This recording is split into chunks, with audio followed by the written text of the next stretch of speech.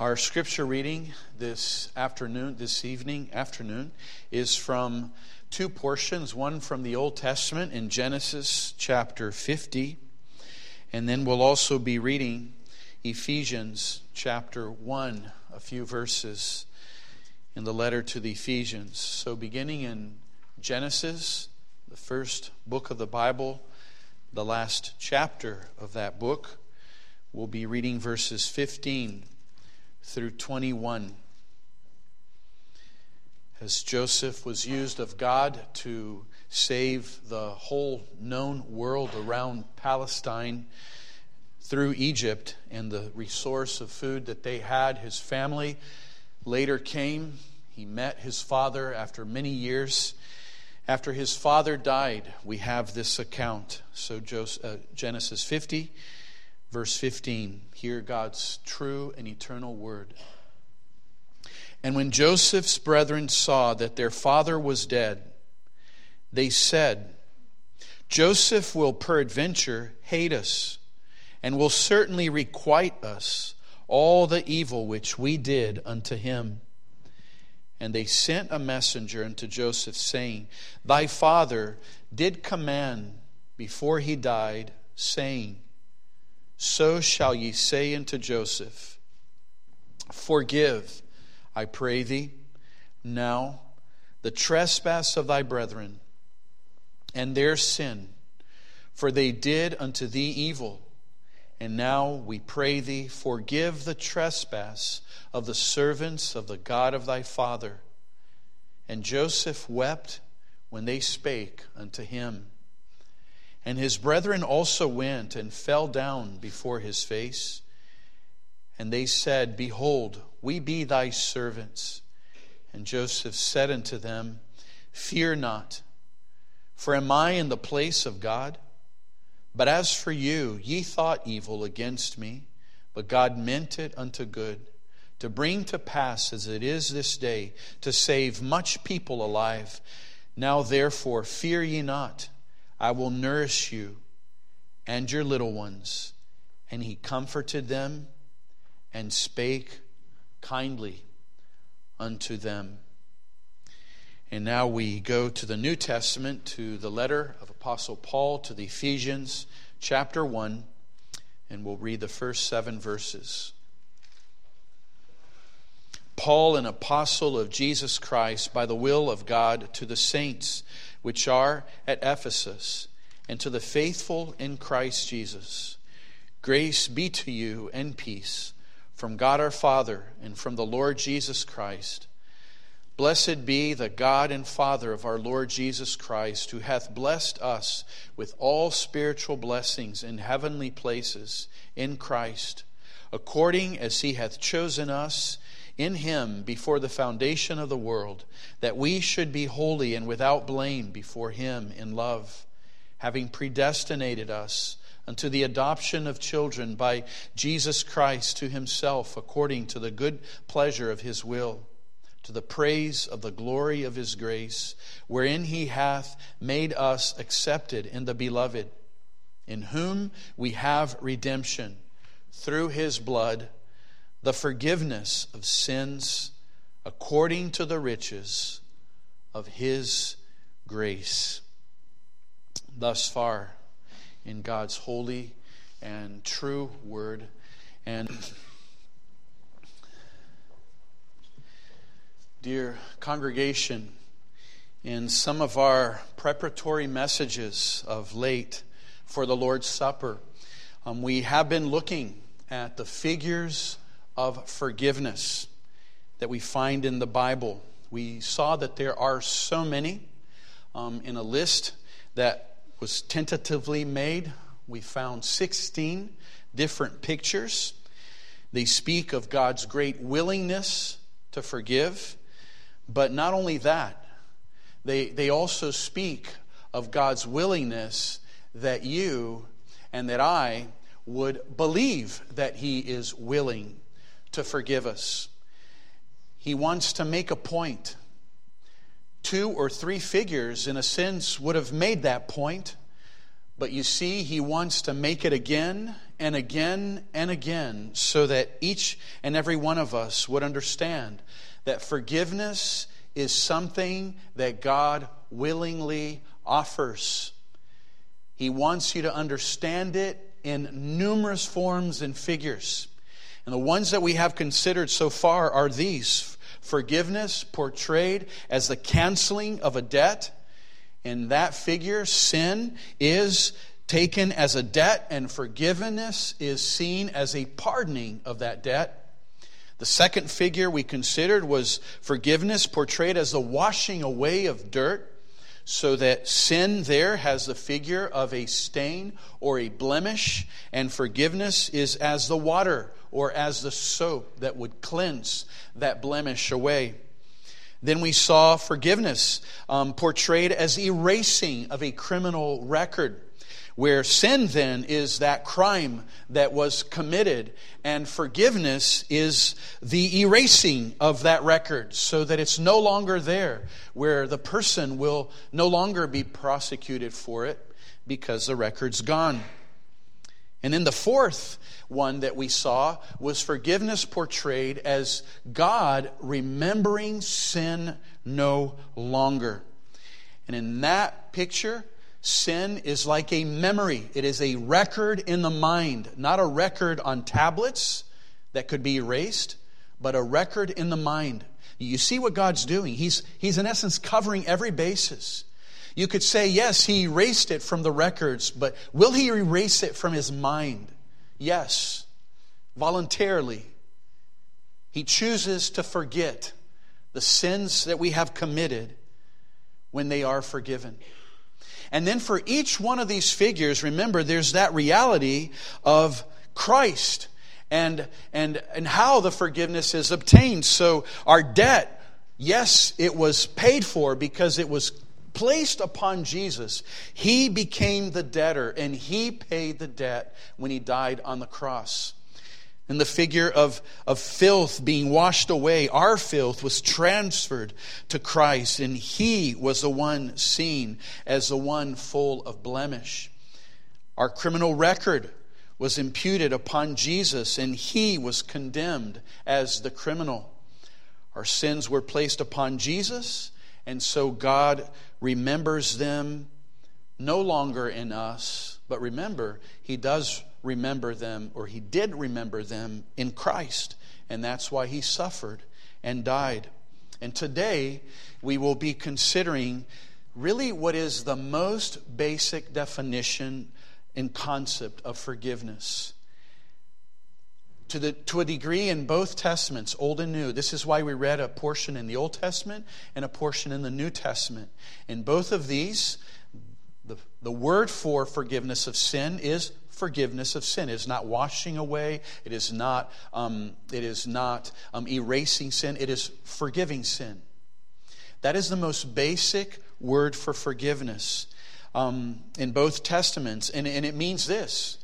To a degree, again, in both Hebrew and Greek, there's a little difference. We will look at it. It's the concept of sin being carried away. That's why our theme today is forgiveness, the carrying of sins away. And so in our first point, the forgiveness of sins, we will look at these two passages in Genesis and Ephesians, and we will see the Hebrew and we will see the Greek for the word forgiveness, which is mostly used. And this is really the foundation word. Every other figure regarding forgiveness kind of comes forth out of this one, of sins being carried away, because of what the word means. So if we go to our Old Testament passage first, in Genesis chapter 50, the verse that I want to repeat is verse 17, where they are pleading to Joseph, the words of the Father, and then adding their own, asking for forgiveness.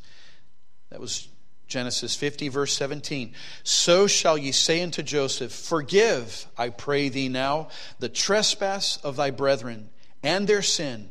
For they did evil unto thee, and now we pray thee, forgive the trespass of the servants of the God of thy father. And Joseph wept when they spake unto him. Now the word forgive in this verse is the word naza. I will say the word in Hebrew and in Greek because these are words that we really should know, and it helps us differentiate what I'm talking about.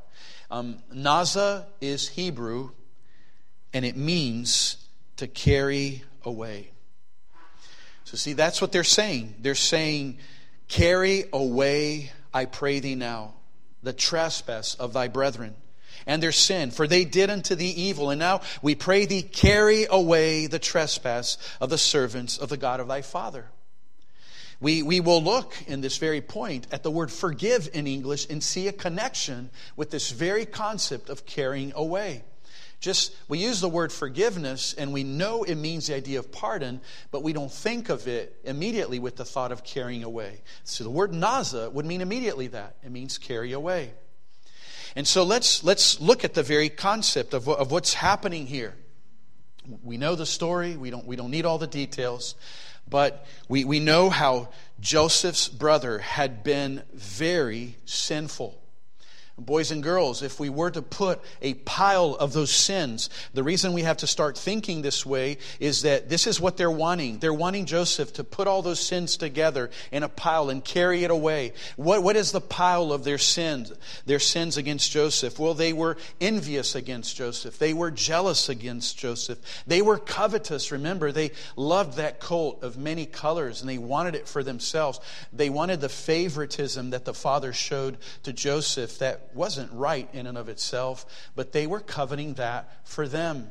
They wanted that position of favor. So they were jealous. They were covetous. It led them to anger and to pride and to hatred and even to murder in their hearts and to lies and to deception. See, that's the pile of sins. And these brothers got to a point where they understand the record against us is great. It is heavy.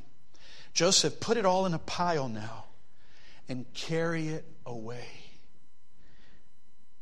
Send it far. Think of how big that pile was.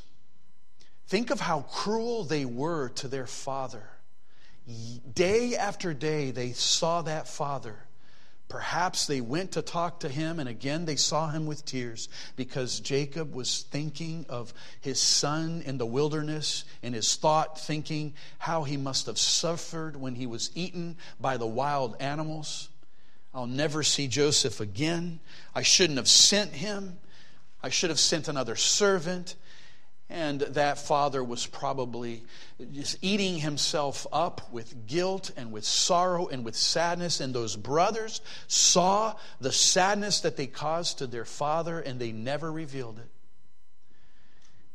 Well, then after everything was revealed, said and done, and here they are back into Egypt. Joseph already revealed who he was. He already had that moment where he said, you are forgiven. God, you meant it for evil, but God meant it for good, to save many people alive. And they've been established. They've had their place. But see, in the minds of those people, of those brothers, they don't understand the fullness of the concept of forgiveness. Perhaps they think, well, God may have the power to forgive, but no human could do that. And in their minds, they're thinking, there must be records of what we did in some papyrus in Egypt, some marble wall in these halls in granite. There may be so many scribes that Joseph has put to his charge to write down the record of all our wrong. Joseph, please carry all that away. They are certain that now that Jacob died, Joseph will do something.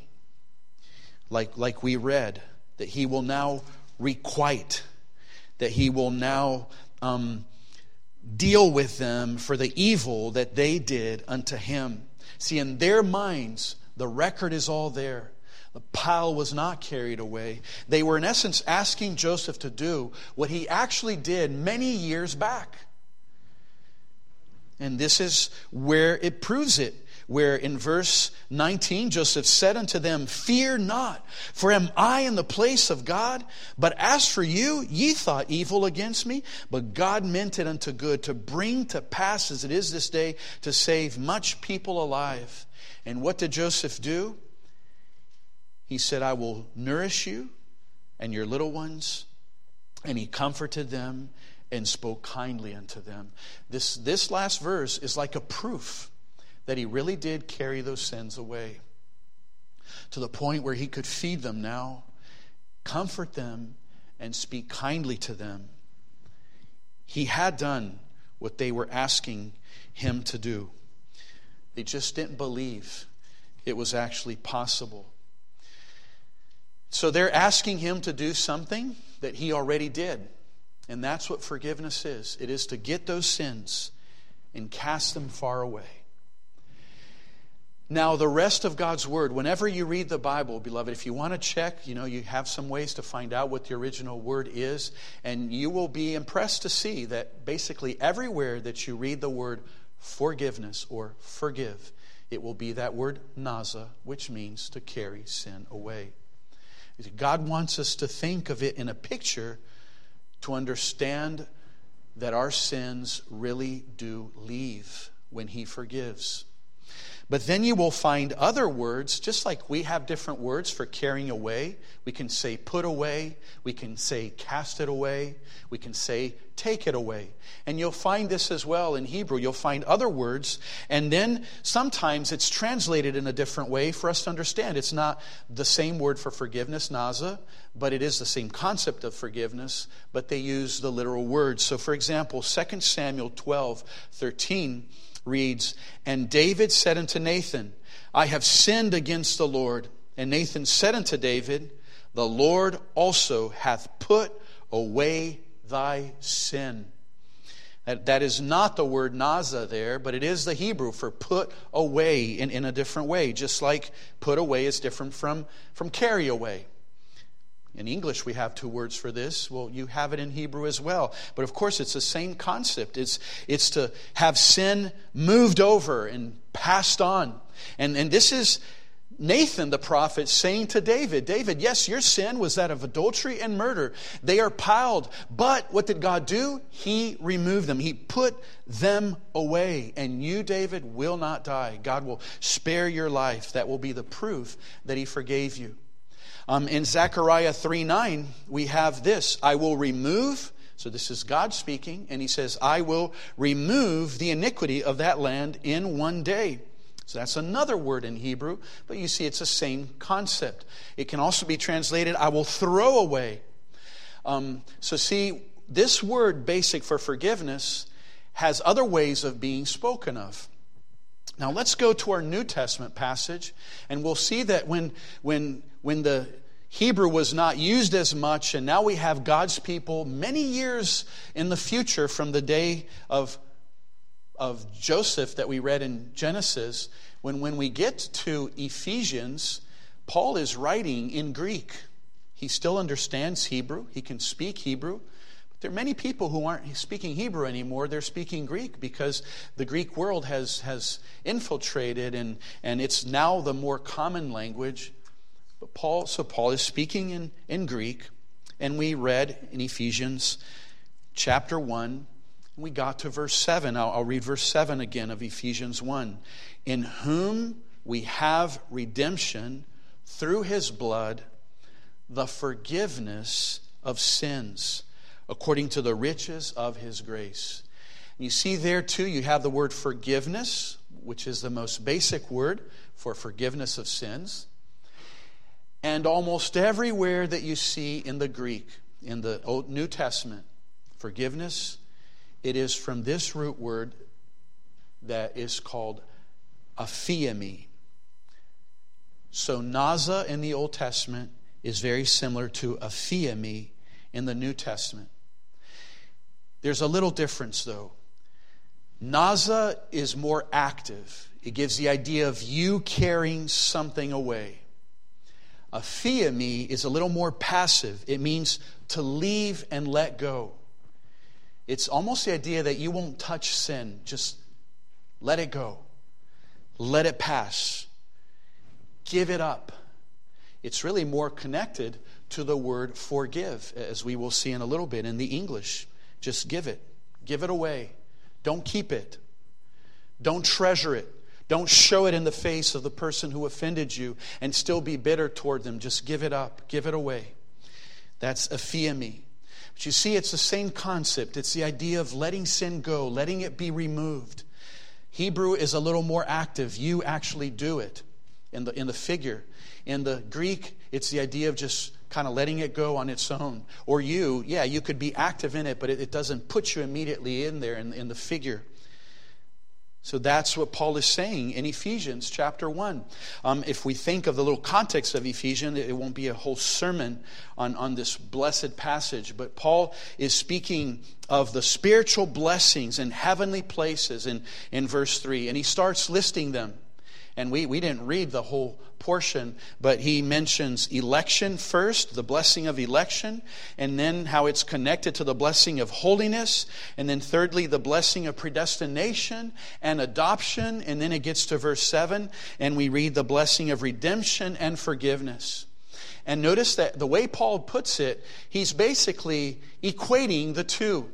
They are very connected, redemption with forgiveness. Look again at verse 7 of Ephesians 1. In whom we have redemption through His blood, the forgiveness of sins, according to the riches of His grace. Now let's put together, since now we understand this forgiveness is the letting go of sin. It is sin being removed. But see, the word redemption shows how that is done. Because redemption, it means to release a people or a land or an object from bondage through the payment of a price. So the word remission actually helps us understand how forgiveness is possible. How can sin be let go? Well, because a price was paid. Jesus' blood was shed. And so sin can be let go. Sin can be carried away. And now again, like I said, if you go through the New Testament, almost everywhere you see the word forgiveness, it is telling us that it is this. It's that aphiemi. It is sin going away. One example, Acts 5:31. Him hath God exalted with His right hand to be a prince and a savior, for to give repentance to Israel and forgiveness of sins. The letting go and the going away of sin. Aphiemi. And the New Testament does something similar to the Old, where there's some other words used for this very same concept. In Hebrews 9:26, we see the word put away. He appeared to put away sin by the sacrifice of Himself. And that's a Greek word that is literally put away. Very similar to the naza in the Hebrew. Also another element, another key here is when you read in your Bibles in the New Testament, remission of sin, very likely it is the aphiemi, but just translated remission.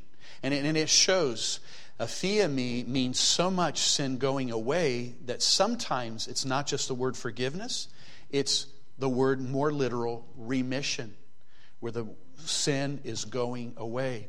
One example is Matthew 26:28.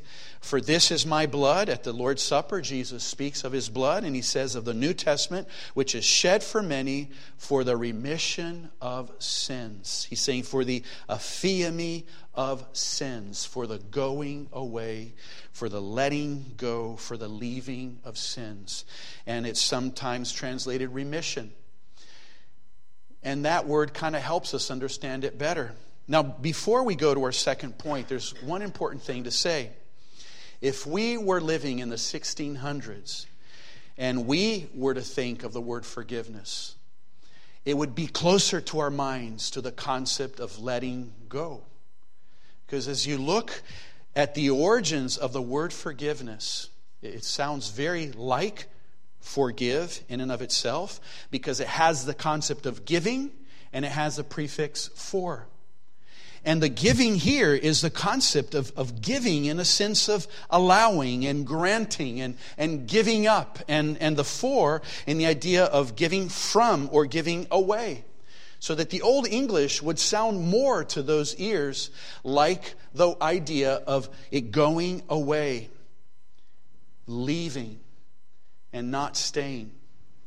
To forgive. The give there is the idea of just give it away. Give that sin away. Let it go. Remit it.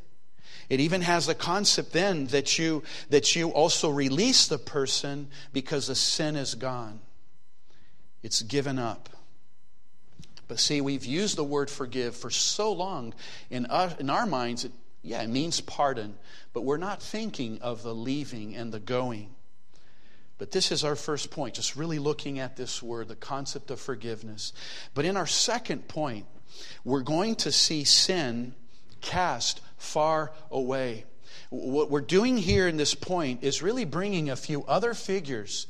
And when I originally gave you all those figures that we found, looking at them very carefully, there are at least 3 of them, and we'll look at a fourth concept in this point, that really all belong to this thought of sin being carried away.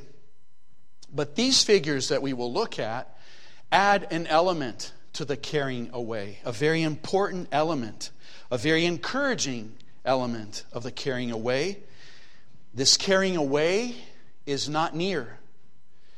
It is far. And the carrying away as pertain God's to you means that He is the one who does the carrying. And in many of the cases, it's not just a carrying, it is a casting. It is a throwing away. And so, if we go back to Joseph and his brothers, that's what they wanted. Joseph, in our minds, all those sins are there in your mind. They are in your record. They are etched into your memory. And we plead with you, please cast them away. And then Joseph says, it is done. They are dealt with. They are not in the bank of my memory as if on the to-do list where I have to deal with them list. No, they've been dealt with.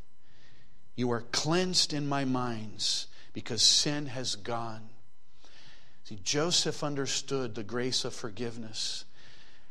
Look at this first figure, beloved. These are very familiar. You'll know we've run across them in God's Word. Here are 4 figures. 3 of them we've looked at. One is more like an illustration. It's more like a whole ceremony that spoke of what we're talking about, sins being cast away.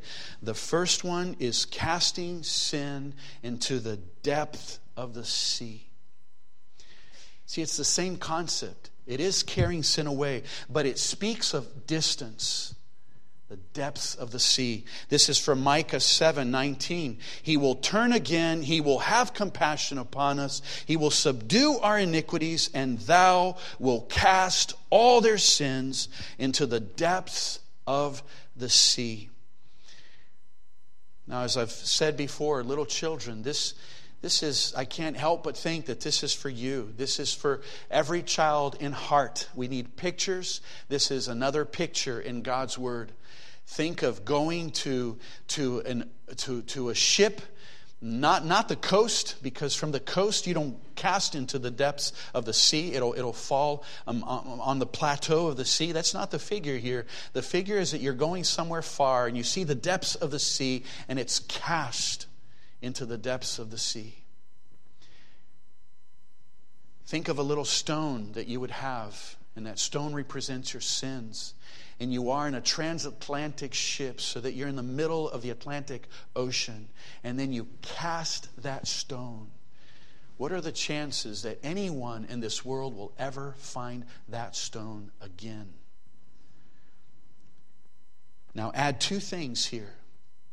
One is the word cast. It means to throw. It means to eject and to scatter. It does not mean to drop. If you go to the edge of a pond and drop a stone, you'll find it. No, you're to throw it. And even in a pond, if you throw it, you won't find it. So that's the picture. And then add another element of greatness here. And it is where God's Word says, thou wilt cast. It's not you. It is God. It is not other humans. It is God casting your sins in the depths of the sea. There may be some who are very strong and who can cast stones very far, but you'll agree with me that the farther sin goes, the better. And God has everlasting arms with which to cast our sins into the depths of the sea. So that's the first picture. Then we have a second picture, and it is that of casting sin behind God's back. Isaiah 38:17, Behold, for peace I had great bitterness, but thou hast in love to my soul delivered it from the pit of corruption. For thou hast cast all my sins behind thy back. See, this is the prophet speaking to God. Lord, thou hast cast my sins behind thy back.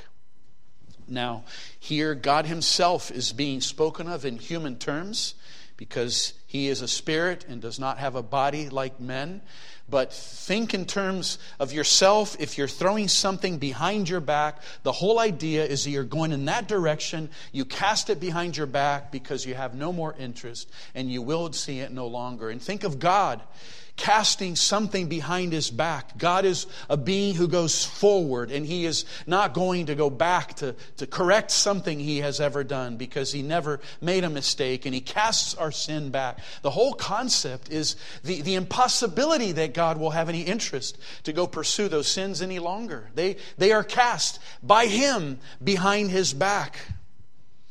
That's the second figure. And the word cast is the same word in the Hebrew, which means to throw, to eject, to scatter. And then the third figure is that very well-known figure of forgiveness, of removing sin as far as the east is from the west. And you see by now what I mean, that these figures all fit into this category. What seems to be happening is this. Forgiveness, the naza and aphiemi, are the foundation. If forgiveness in terms of the foundation definition are this word naza and aphiemi in the Old and New Testament. Question against it? Matthew Henry says this concerning the East and West. He says, so that they shall never be laid to our charge, nor rise up in judgment against us. The sins of believers shall be remembered. The concept of throwing away, of carrying, and how far? In the depths of the seas, in the back of God's infinite being, and now as far as the east is from the west. And there's a sense of infinity here. Because how far west can you go to then cast an item as far east as you can, or vice versa? See, God is with this figure showing, I will throw sin as far as necessary so that it will never be seen, it will never be heard of, it will never be considered, you will never be called because it's canceled. You will never be called to question against it. Matthew Henry says this concerning the East and West. He says, so that they shall never be laid to our charge, nor rise up in judgment against us. The sins of believers shall be remembered no more, shall not be mentioned unto them. They shall be sought for and not found. If we thoroughly forsake them, God will thoroughly forgive them. That is what God is saying. And again, this is God's action, not ours. Psalm 103:12. As far as the east is from the west, so far hath he removed our transgressions from us. Psalm 103:12. So those are the three figures. And a fourth figure, like I said, is more in the ceremony. It's not a word. It is not in a verse. It's really in a concept. It's in a ceremony that God's people were invited every year to celebrate. I believe in this one festival, the Day of Atonement, the pinnacle of the day was a ceremony that communicated exactly this. The most foundation no concept of forgiveness. That in forgiveness, God takes sins and carries them away as far as necessary so that they will never come back to haunt you. The Day of Atonement, remember, boys and girls, remember that was a day in which there were 2 goats. These animals were always to be looked upon with pity. They had no sins of their own, but because they took the sins of the people, they suffered in the place of the people. They were pictures of Jesus. The first goat received God's people's sins upon them. He was slain and put upon the altar, and atonement was made. That's where sin was represented as being paid for. But then God gave in this one ceremony, it was only once a year that they had this picture before us, where then they would get the other goat, and that goat was called the scapegoat. And that word for that name in Hebrew meant entire removal, complete destruction. That's the name Azazel, which means scapegoat. Entire removal. Now let me read Leviticus 16:21 to see God's very own word about it. And Aaron shall lay both his hands upon the head of the live goat and confess over him all the iniquities of the children of Israel. So they were to visualize, in a sense, every theft, every adultery, every murder, every slaughter, everything that was committed in all of Israel was confessed upon that goat, and all their transgressions and all their sins, putting them upon the head of the goat, and shall send him away by the hand, and this is important, of a fit man into the wilderness. Not a weak man who could only go a mile and get tired, but a proper man who could go as far as possible into the wilderness. In verse 22, and the goat shall bear upon him all their iniquities unto a land not inhabited, and he shall let go the goat in the wilderness. Do you see there the picture of sin being carried away? And in this case, not into an ocean, not east or west, but on a victim, on an animal. And this leads to our third point. Sin cast nearby. When they were casting their sins upon that poor victim, that live goat, he was very close to them. But then God wanted to show that sin would go away. So that goat was taken by this fit man. The whole idea is it had to be a man who could go into the wilderness carrying a goat and walk mile after mile as far as he could, set that goat down. And as we hear in some of the records, that man would stay there and make sure the goat went in the opposite direction of Jerusalem and waited there until he could hardly see him anymore, until he couldn't see him in the horizon. And that's when he could go back. And he went back with the news that sin had gone away. See, boys and girls, it's exactly what we're talking about. Sins being carried away. Sins being cast away.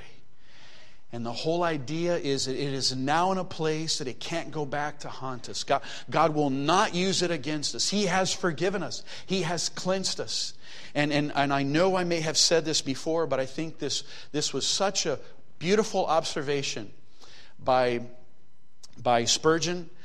In one of the sermons that he preaches about the scapegoat, he says that he was visiting a museum in England somewhere, and he was contemplating this picture. It was beautiful, but kind of eerie, of a wilderness. And as he studied the picture, he noticed that somewhere close to a rock, kind of staying behind a rock, was the picture of a goat, kind of fallen and dead.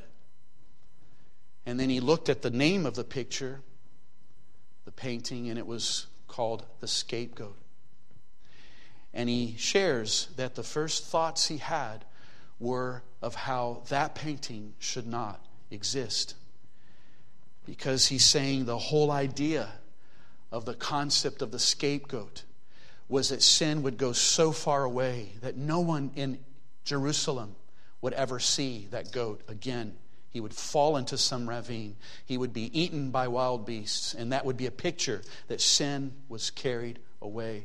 And he thought this very painting betrays the meaning of the scapegoat. And you can understand it's not a sin, I don't think, to have painted that. But just his reaction to it shows the picture of the scapegoat and what it's meant to be.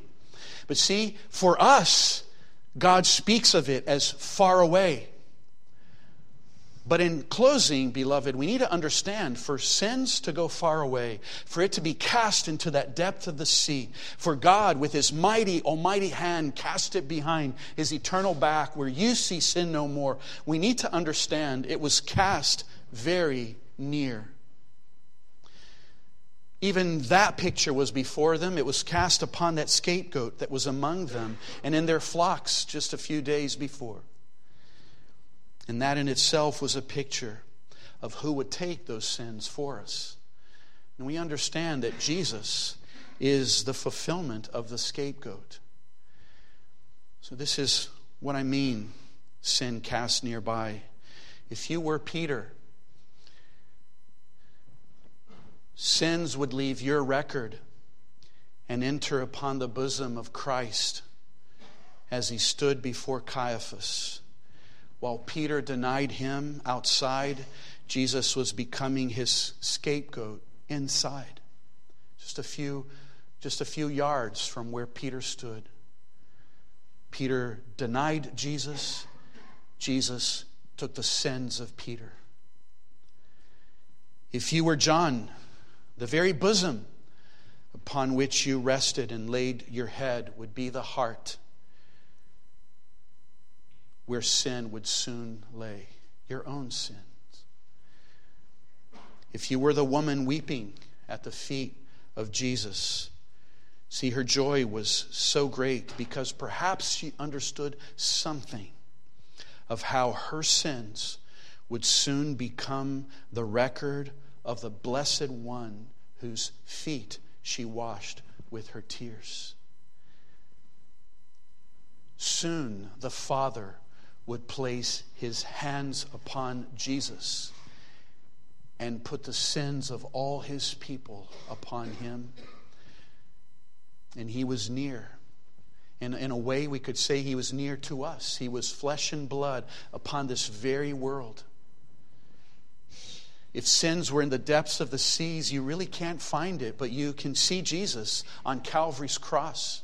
And if you and I were there in Bethlehem or Bethany, we could go to Calvary and we could see Jesus right there. And he was bearing the sins of His people. Sins were so near. Think of the thief on the cross. If you were the thief on the cross who repented and believed, his sins went from his bosom to Christ's, just a few feet away. See, what God is doing is this. For us, it goes far. But it's actually very near in the very bosom of Christ. He who knew no sin became sin for us. And it was very close to Christ's heart, to the point where God's Word says He became sin for us. Never having sinned any of them. But that's how sin was upon Him. It was His record. It was His blemish. It was in the memory of God as if Christ committed those sins. That's how close they were. So to carry your sins away, to have them cast so far as the depths of the seas, they had to be cast upon Jesus. And that's what I mean about being cast nearby. Now, this figure of forgiveness, it's interesting how it has built into it even the concept, the need for repentance. Because we can't speak of forgiveness without understanding also how do we obtain it. We must repent of our sins and confess them, and God forgives them.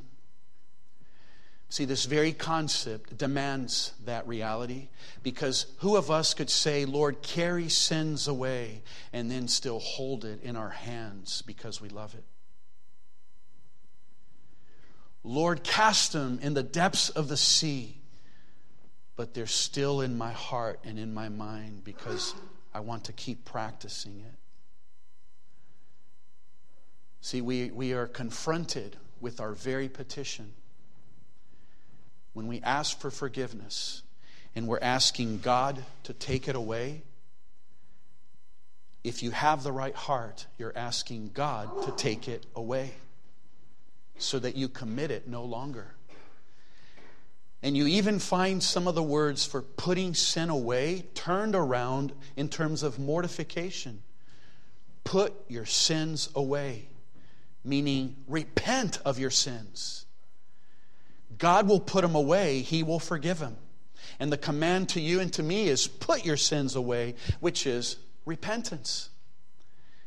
So that forgiveness has in it the concept of repentance. If I am to have sin go away and that it would be remitted, that means that I cannot with my right or my left be committing it at the same time, or with my mind or with my voice. I want sin far away, which means I can't keep committing sin so close to my heart. If I want sin away, I must want a holy life, because that's what it means to want sin away. Holiness, righteousness. So the very word forgiveness, even in the English, not just naza in Hebrew and aphiemi in Greek, but forgiveness in English. If I want sin to be given away and to be seen no more, completely going away, I can't be committing it.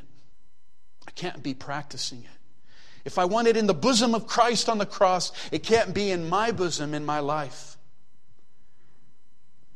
So that forgiveness, rightly understood, demands repentance, rightly undertaken. And we go to God for that. And He gives it. We read the passage that God gave repentance and gave forgiveness. So through this figure, we see how connected it is to repentance itself, and of course to faith.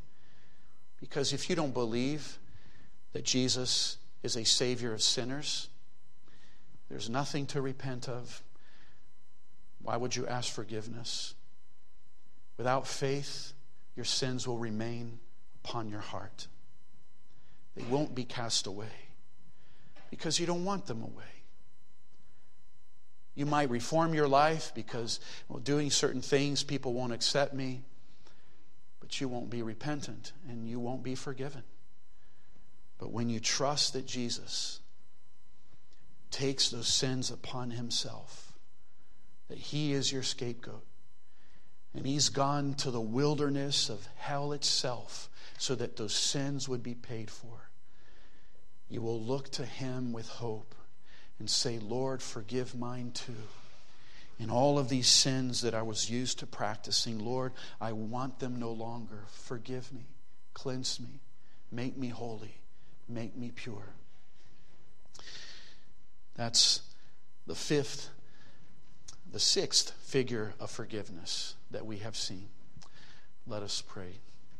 Our gracious Heavenly Father, we thank Thee, O Lord, for Thy grace. We thank Thee for the grace of forgiveness. We thank Thee, Lord, for these multitudes of figures that paint before us how willing Thou art to forgive and how willing Thou art that we believe of Thy willingness, so that we would be convinced, so that we would not fear, and so that we would come to Thee. Lord, we pray that Thou would give us repentance. Lord, we thank Thee that Thou art willing to forgive.